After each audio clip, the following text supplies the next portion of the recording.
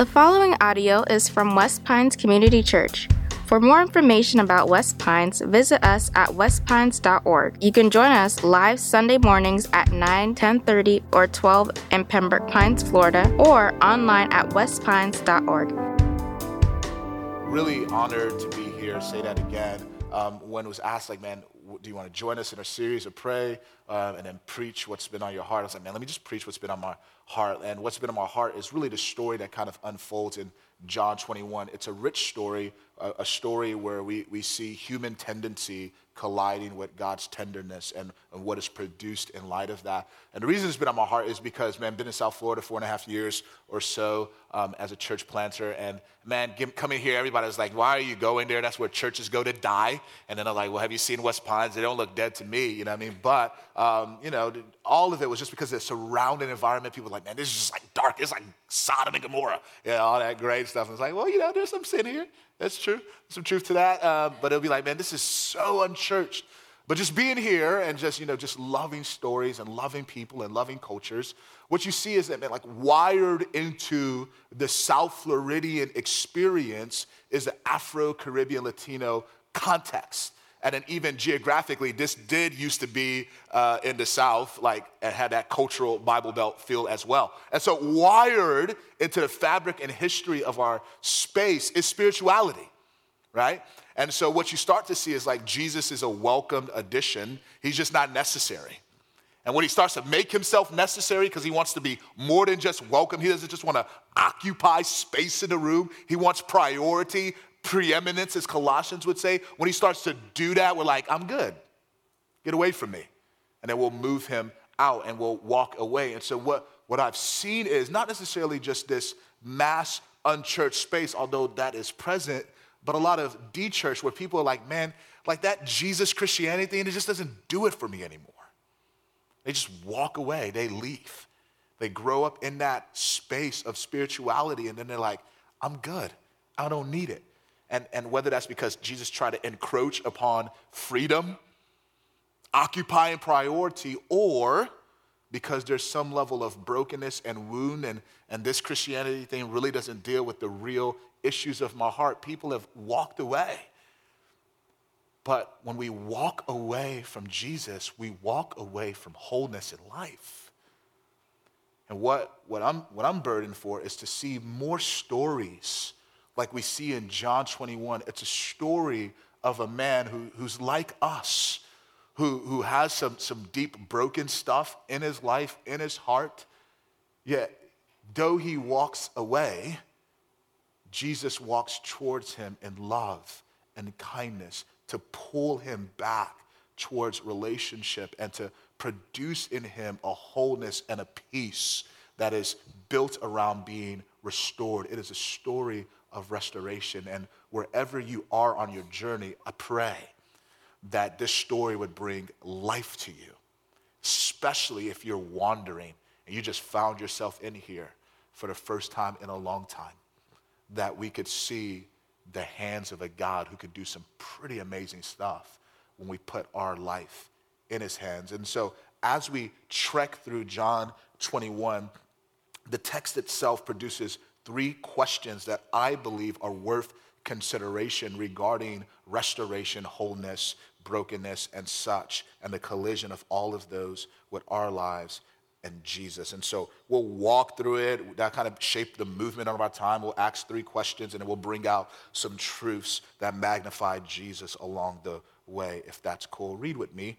John 21. Let's get it going. John 21, verse 1, it reads like this. After this, Jesus revealed himself again to the disciples by the Sea of Tiberias, and he revealed himself in this way. Simon Peter, Thomas called the twin, Nathanael of Cana in Galilee, the sons of Zebedee, and the 2 others of his disciples were together. That's a lot of people, all right? Simon Peter said to them, I'm going fishing. Going fishing. They said to him, well, we will go with you. They went out and got in the boat, but that night they caught nothing. Just as day was breaking, Jesus stood on the shore. Yet the disciples didn't know that it was Jesus. Jesus said to them, children, do you have any fish? They answered, No. He said to them, well, cast the net on the right side of the boat and you'll find some. So they cast it, and now they were not able to haul it in because of the quantity of fish.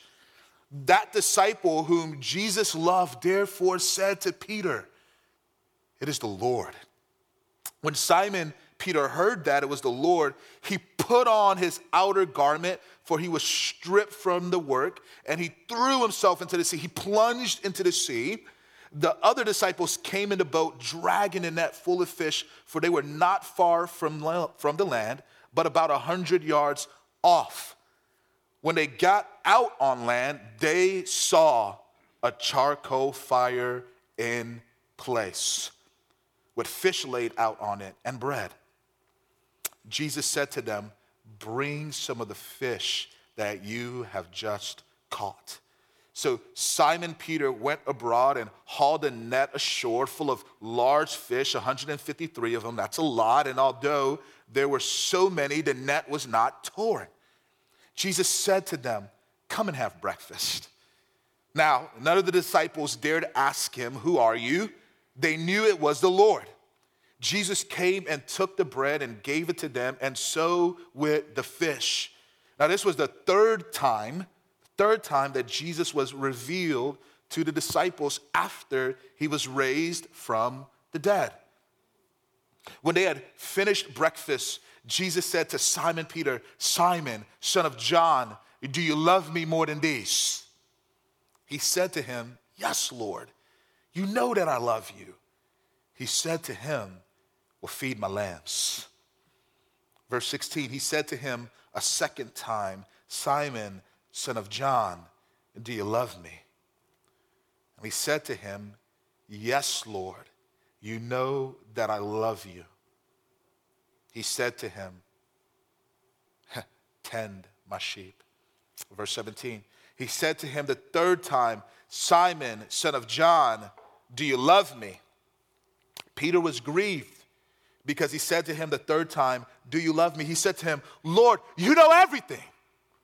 You know every information out there. You know every aspect of the world. You know every aspect of me. You know it all. You know everything. You know that I love you. Jesus said to him, feed my sheep.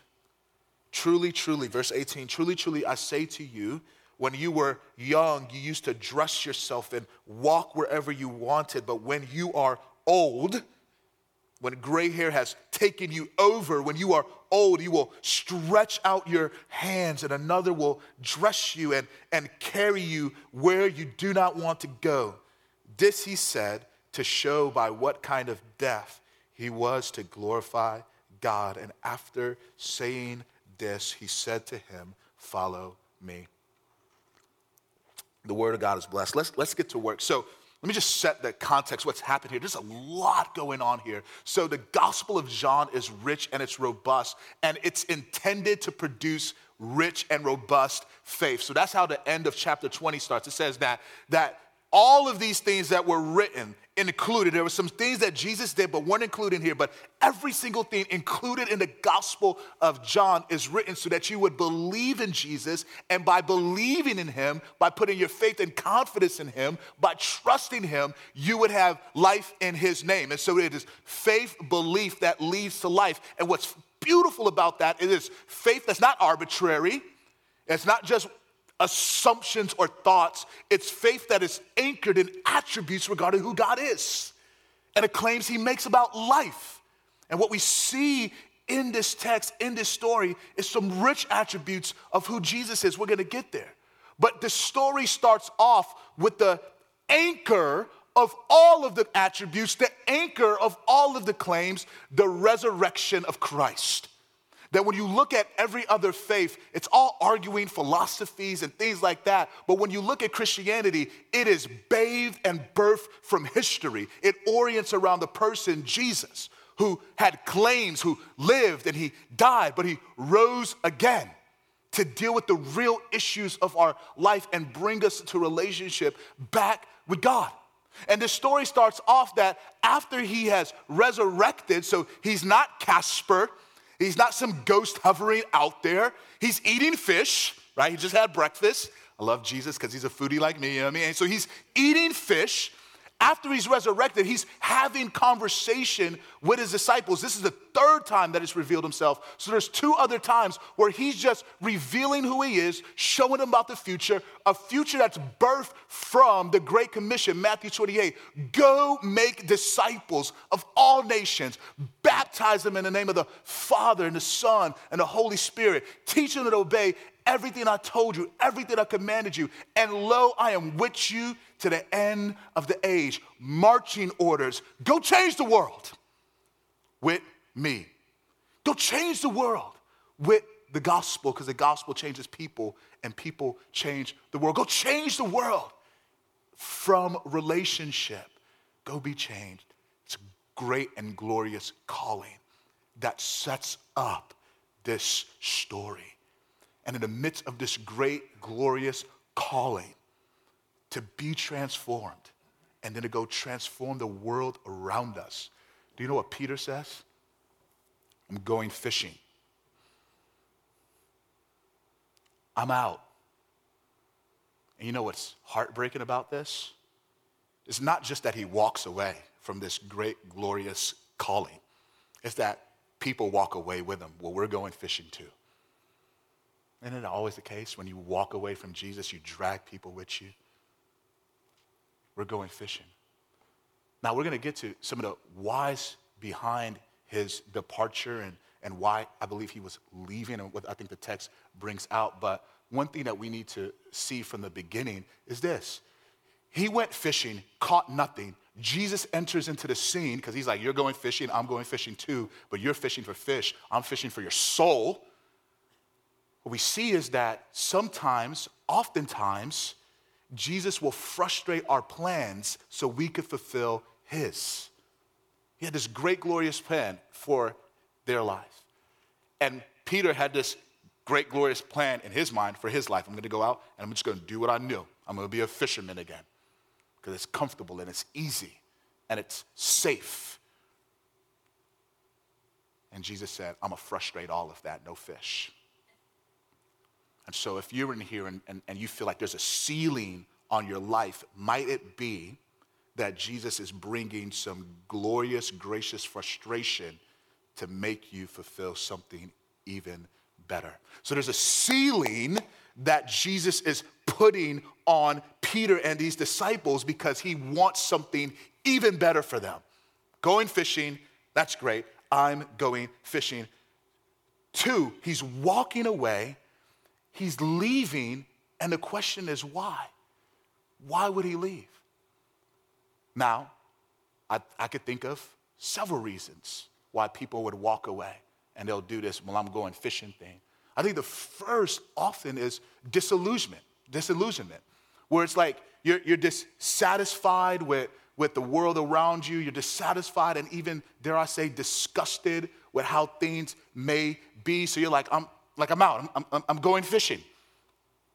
I'm watching that in our cultural moment and everything that's happening socially and politically, and everybody's just like, I just don't want to deal with this anymore, so I'm out. So many of my close friends just watching them walk away from Jesus because they're disillusioned with the promises of God.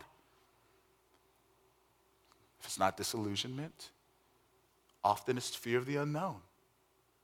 I don't really know how that's going to work itself out, so I'm going to go back to what's comfortable. I'm going to go back to what I can control. I'm that guy, you give me a blank canvas and I just get jittery. I'm like, yeah, what are we going to do? Let's go take over the world, pinky in the brain. I'm just wired that way. That is not some of my friends. They're like, I need you to kind of stencil in some stuff and then I'll color it in. The future makes them way more anxious. And anxiety about the future creates control issues in the present. Wise man once told me, you can have faith or you can have control, but you can't have both at the same time. And maybe some of us just kind of walk away, we leave, we detour because we're fearful of the unknown. Another, and I think it's for Peter, is the bondage of shame, where there's a moment in our story where we know we messed up. And everybody else knows we messed up as well. It's a visible failure. And so what happens is we move from, man, I did this to now I am this. That's shame. And there's this prison, there's this wound, there's this deep abiding brokenness that now exists in our hearts. And so we're out. If I was to ask you the first question, it would be this: what's your I'm going fishing? If you were to leave, what would call you away? Would it be disillusionment? Would it be the fear of the unknown? Or would it be the brokenness and the bondage of shame?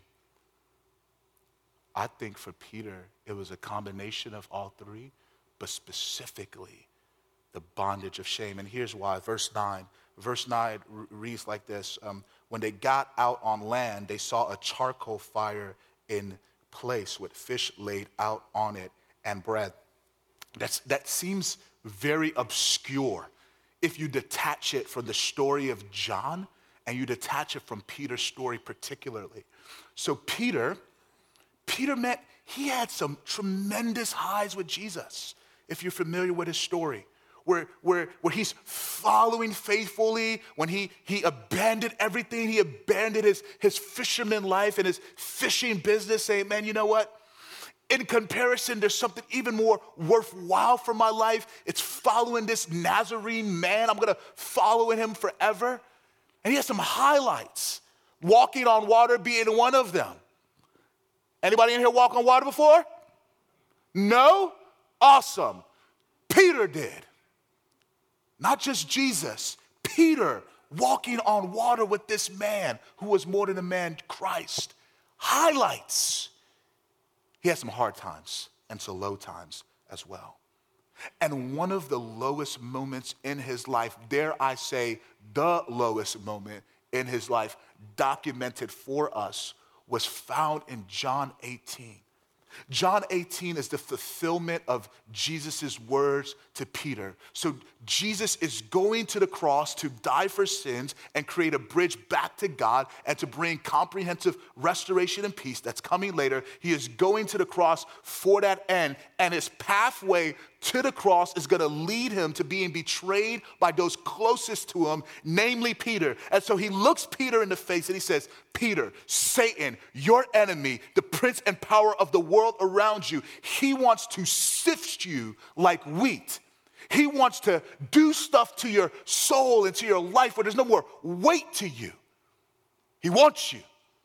But I've prayed for you that he won't have you. And when you fail, restore your brothers. Not if you fail. When you fail, be strengthened and restored them. Because the way you're going to fail is you are going to betray me and deny that you know me 3 times. And there's going to be a rooster that's going to crow after you do it. And Peter brash, sure, Jesus, I would never do that, right? Isn't he like us, though? If you've been a Christian for any length of time, haven't you had those moments where you're like, I would never do that? And then it's like 2 a.m. and you're like, how did we get here again? Right? Never do that. But in John 18, Jesus' words come to pass because Jesus isn't a liar. And Peter does just that. He betrays him. But the scene around his betrayal is fascinating. He's following Jesus from afar. He gets up close. It's a cold night. And he starts to warm himself around a charcoal fire. Only the other time that appears in the whole entire Gospel of John and the Bible is John 18 and right here, this charcoal fire. Where around this charcoal fire, he's warming himself and betraying his Lord. And you know what the first thing that meets him?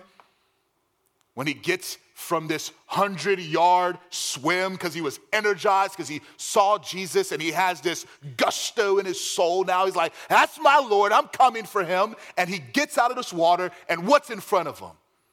That same charcoal fire. You know that we're sensory beings, right? And that we store stuff in emotional folders, right? Think about those moments of your life that are hard and they're tender, and you could almost remember what's happening to the T that day, right? Where were you 9/11? I remember to the T where I was when my wife called me and told me my little brother was murdered. I remember that like it was yesterday. I was in my office. We're sensory beings. And so we have association with different environments. Walk up to this charcoal fire, and he's like, oh, we're going to go there? But that's the beauty of Jesus, is that in order for us to be made whole, we actually have to deal with the wounds, because if we don't have wholeness at all, or peace, which is what wholeness is in the scriptures, is shalom. It's the coming together of all of life's realities and dynamics in a real, robust way. Peace, we don't have that apart from dealing with the wound. We have something else. So I've been married for 10 years, as Bishop Barnes said, and early on in our marriage, the first week of our marriage, we actually went honeymooning here in Miami, came back to Texas, where I was born and raised, the great country of Texas, you know what I mean? And so, like, I'm in Texas with my wife, and, if you've been married, you know that you want to start the marriage off well, and that usually means a whole bunch of fun stuff. And food is my love language. I am a foodie. I'm a food snob as well, so I judge people based on what they eat. I can't help it. God is working on my soul. But my wife, who's amazing, like, I won in the whole situation. I won her. Like, she got the raw end of the deal. But to set off our marriage well, she created breakfast for us. I'll never forget it. And so she made these eggs, so I like eggs, but I was like, man, those aren't like my mom's eggs. And just as a rule of thumb, that's not what you say. Like, if you're a husband, don't ever say that. That was terrible. But I was young, I was like 23, I didn't know what I was doing. I was like, where are the tomatoes and the salt and pepper? You messed up. Now, I could smell these eggs. It was like, oh, this is like great, it's gonna be good. It just didn't taste the way I thought. And then I smelt this other aroma. So, like, I'm, again, from this great country of Texas where there's brisket and there's Tex-Mex and there's all of this carnivorous stuff. And so I smelt this aroma of sliced, slain pig. Now, on there was this strip of bacon. It looked a little different, but it was there. And I was like, I took a bite out of it. And I was like, what is this? What is this nonsense that's on my plate? Now, I said that in my head, the nonsense part, but I did say, what is this out loud, which also is not good. And she's like, oh, this is turkey bacon. I was like, that exists? Like what is turkey? Like, you know what I'm saying? I'm like, why would you do that? You know what I mean? Like, and really, it looked like bacon, smelled like it, but it tasted like cardboard. And I was like, babe, I still love you, so we're gonna grow from this moment, all right? But it had me fooled. It looked like something, but it actually wasn't. It was a charade, if you will. There is a type of peace that is no peace at all.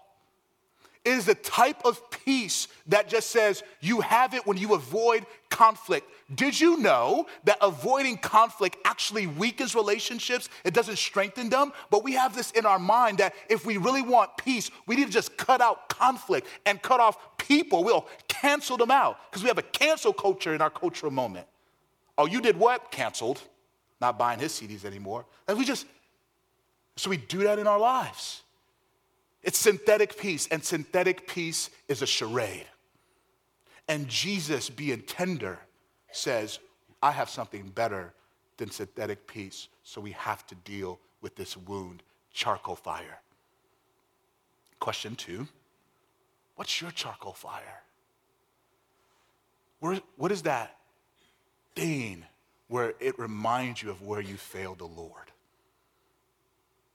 What is that wound, that area that you've kind of boxed in your heart that you're like, man, God, we can go a lot of places, but we're not going there again.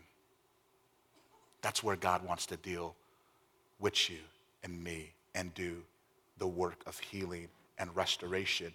And he does just that. Notice verse 15. Notice how he's engaging Peter. It's beautiful. He says, when they had finished breakfast, because Jesus was a foodie, Jesus said to Simon Peter, Simon, son of John, do you love me more than these? He said to him, yes, Lord, you know that I love you. He said to him, feed my lambs. He said to him a second time, Simon, son of John, do you love me? And he said to him, yes, Lord, you know that I love you. He said to him, tend my sheep. Verse 17, he said to him the third time, Simon, son of John, do you love me? And Peter was grieved because he said to him the third time, do you love me? And he said to him, Lord, you know everything. You know that I love you. Jesus said to him, feed my sheep. Now, imagine what's happening in Peter's mind, right? You know, I'm excited. This is Jesus the Lord, 153 fish. This reminds me of what happened when you first revealed yourself to me. Oh, so we're going to have this good intimacy again. So much so, I'm so excited, so juiced up that I plunge into the sea. I go 100 yards, quick, fast, in a hurry. I get out. First thing I see is charcoal fire. We're really going to go there, Jesus? We just can't pretend like nothing happened. You're just going to bring that up? You bring up the past, right? And then, in the midst of this breakfast, he has a conversation. And in this conversation, 3 times, he's asking Peter, do you love me? And we can see his emotion. I'm grieved. Are we really going to do this again? These three again? You're going to bring up the past again? But this is vintage Jesus, vintage grace. Because here's what happens when we bring up the past, right? When we bring up the past, no matter who you are, you become a professional lawyer. If you've ever been in any relationship and there's some conflict, there's some tension, when you bring up the past, it's like, oh, you remember when you did? You just start shooting from the hip. And you're just ready. You're ready to assassinate that person and to bury them with facts of what they did and who they are. Right? Am I lying? No. We all do it. This is grace. When grace brings up the past, it's to bury it, not us. It's to bury the past. Notice how comprehensive it is. If we're sensory people, every time he sees a charcoal fire, every time there's a rooster, you know somewhere he's gonna be like, oh, this is what I did. I'm now marked by my sin. Yet, 3 times, do you love me? Do you love me? Do you love me? You know everything. I know everything. But you need to know what I know, which is that I love you. You're not going to be marked by what you did. You're going to be marked by who I called you to be and what I've called you to do. To feed your brothers, to strengthen them, and to be the rock, Peter, that I said that you were. Oh, it's comprehensive. It's vintage grace. It's Jesus dealing with the whole human. It's a better picture of restoration. It's restoration that's deeply personal, right? And so he restored Peter in a unique way. Peter sinned in a very public way, and now this is a very public restoration. Peter sinned by betraying him 3 times, and Jesus is affirming his love, not just Peter's love for him, but Jesus' love for Peter. He's affirming it. It's a very personal restoration, which is biblical restoration. It's personal. God restores us individually, but then he also restores us relationally to him and to others. It's relational. He's bringing him back to the heart of God and bringing him back into right relationship with others. But it's also directional, and I like that, because you won't find a self-help book that doesn't talk about just having this peace so that you could be good. That's why transcendental meditation is what it is. It's not prayer, but it's this way. I just need to just own my way to goodness and rightness and wholeness. As if the goal of goodness and rightness and wholeness is just existence. The goal of goodness and rightness and wholeness is not just for us, it's for other people. And so it's super directional. He says, look, follow me.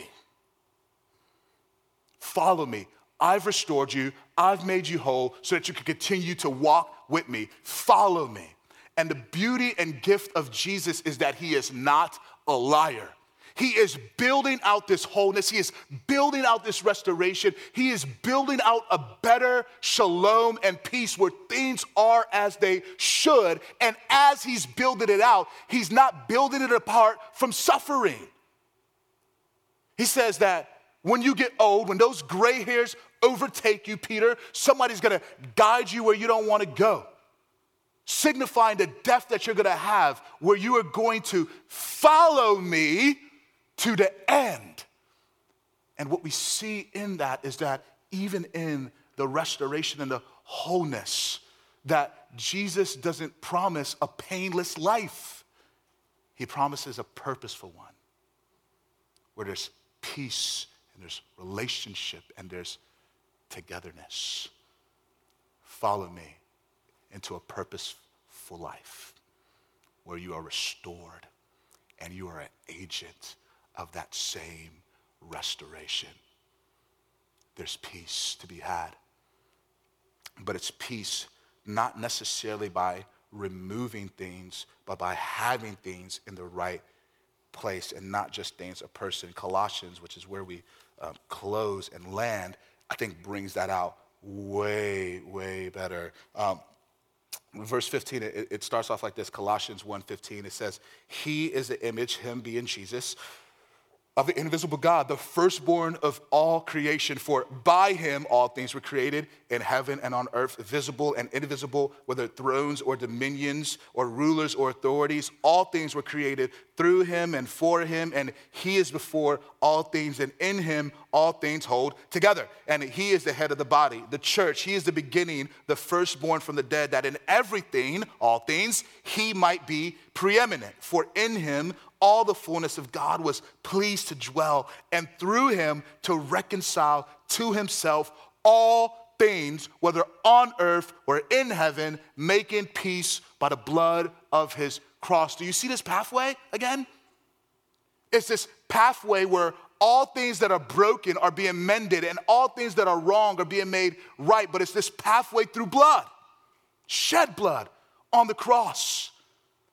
What's beautiful is what he's getting at is there is a presence of Jesus that produces peace and wholeness. Verse 19 in Colossians brings this out. In him all things hold together. So I am a gamer. This is what I do. And so spades, dominoes, 2K, let's get it. I just do that. Growing up, my family, we're a family of gamers, family of competitive people, so we don't play for fun, we play to win, all right? Now, one of the games that we would play to win was Jenga. Now, has anybody ever played Jenga in this place? Yes? It's like the cheapest Christmas game, so everybody got it growing up. And so, but with Jenga, right? That was for me. With Jenga, the goal of this game is to be the last person standing.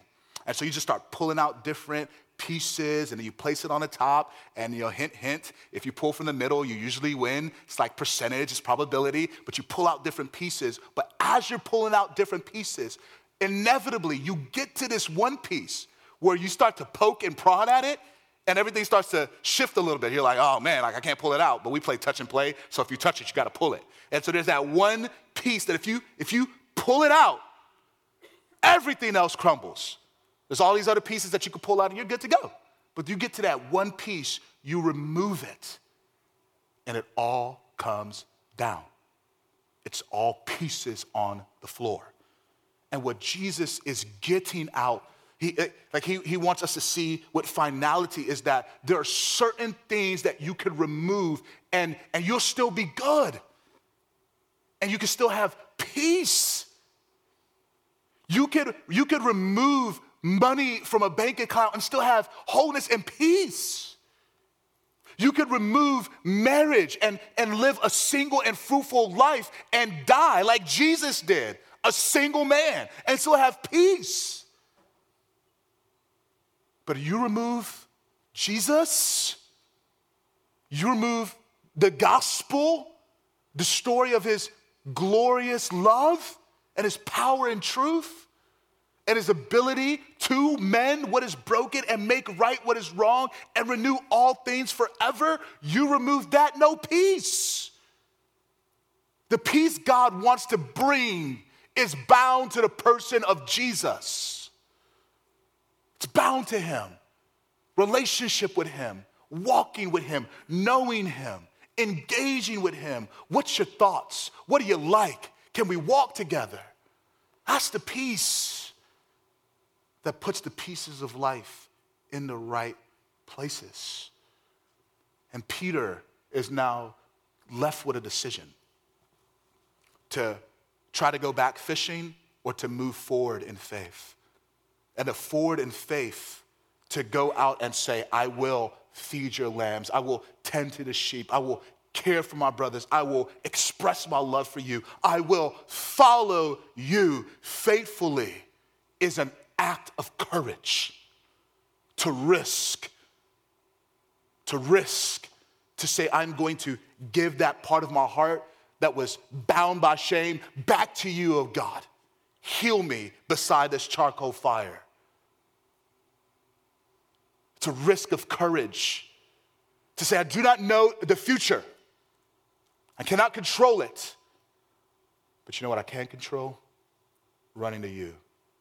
It's a risk to say, though I may be disillusioned for a moment, I will not deny you. I will not make truth bend to me, but I will bend to truth. It's a risk.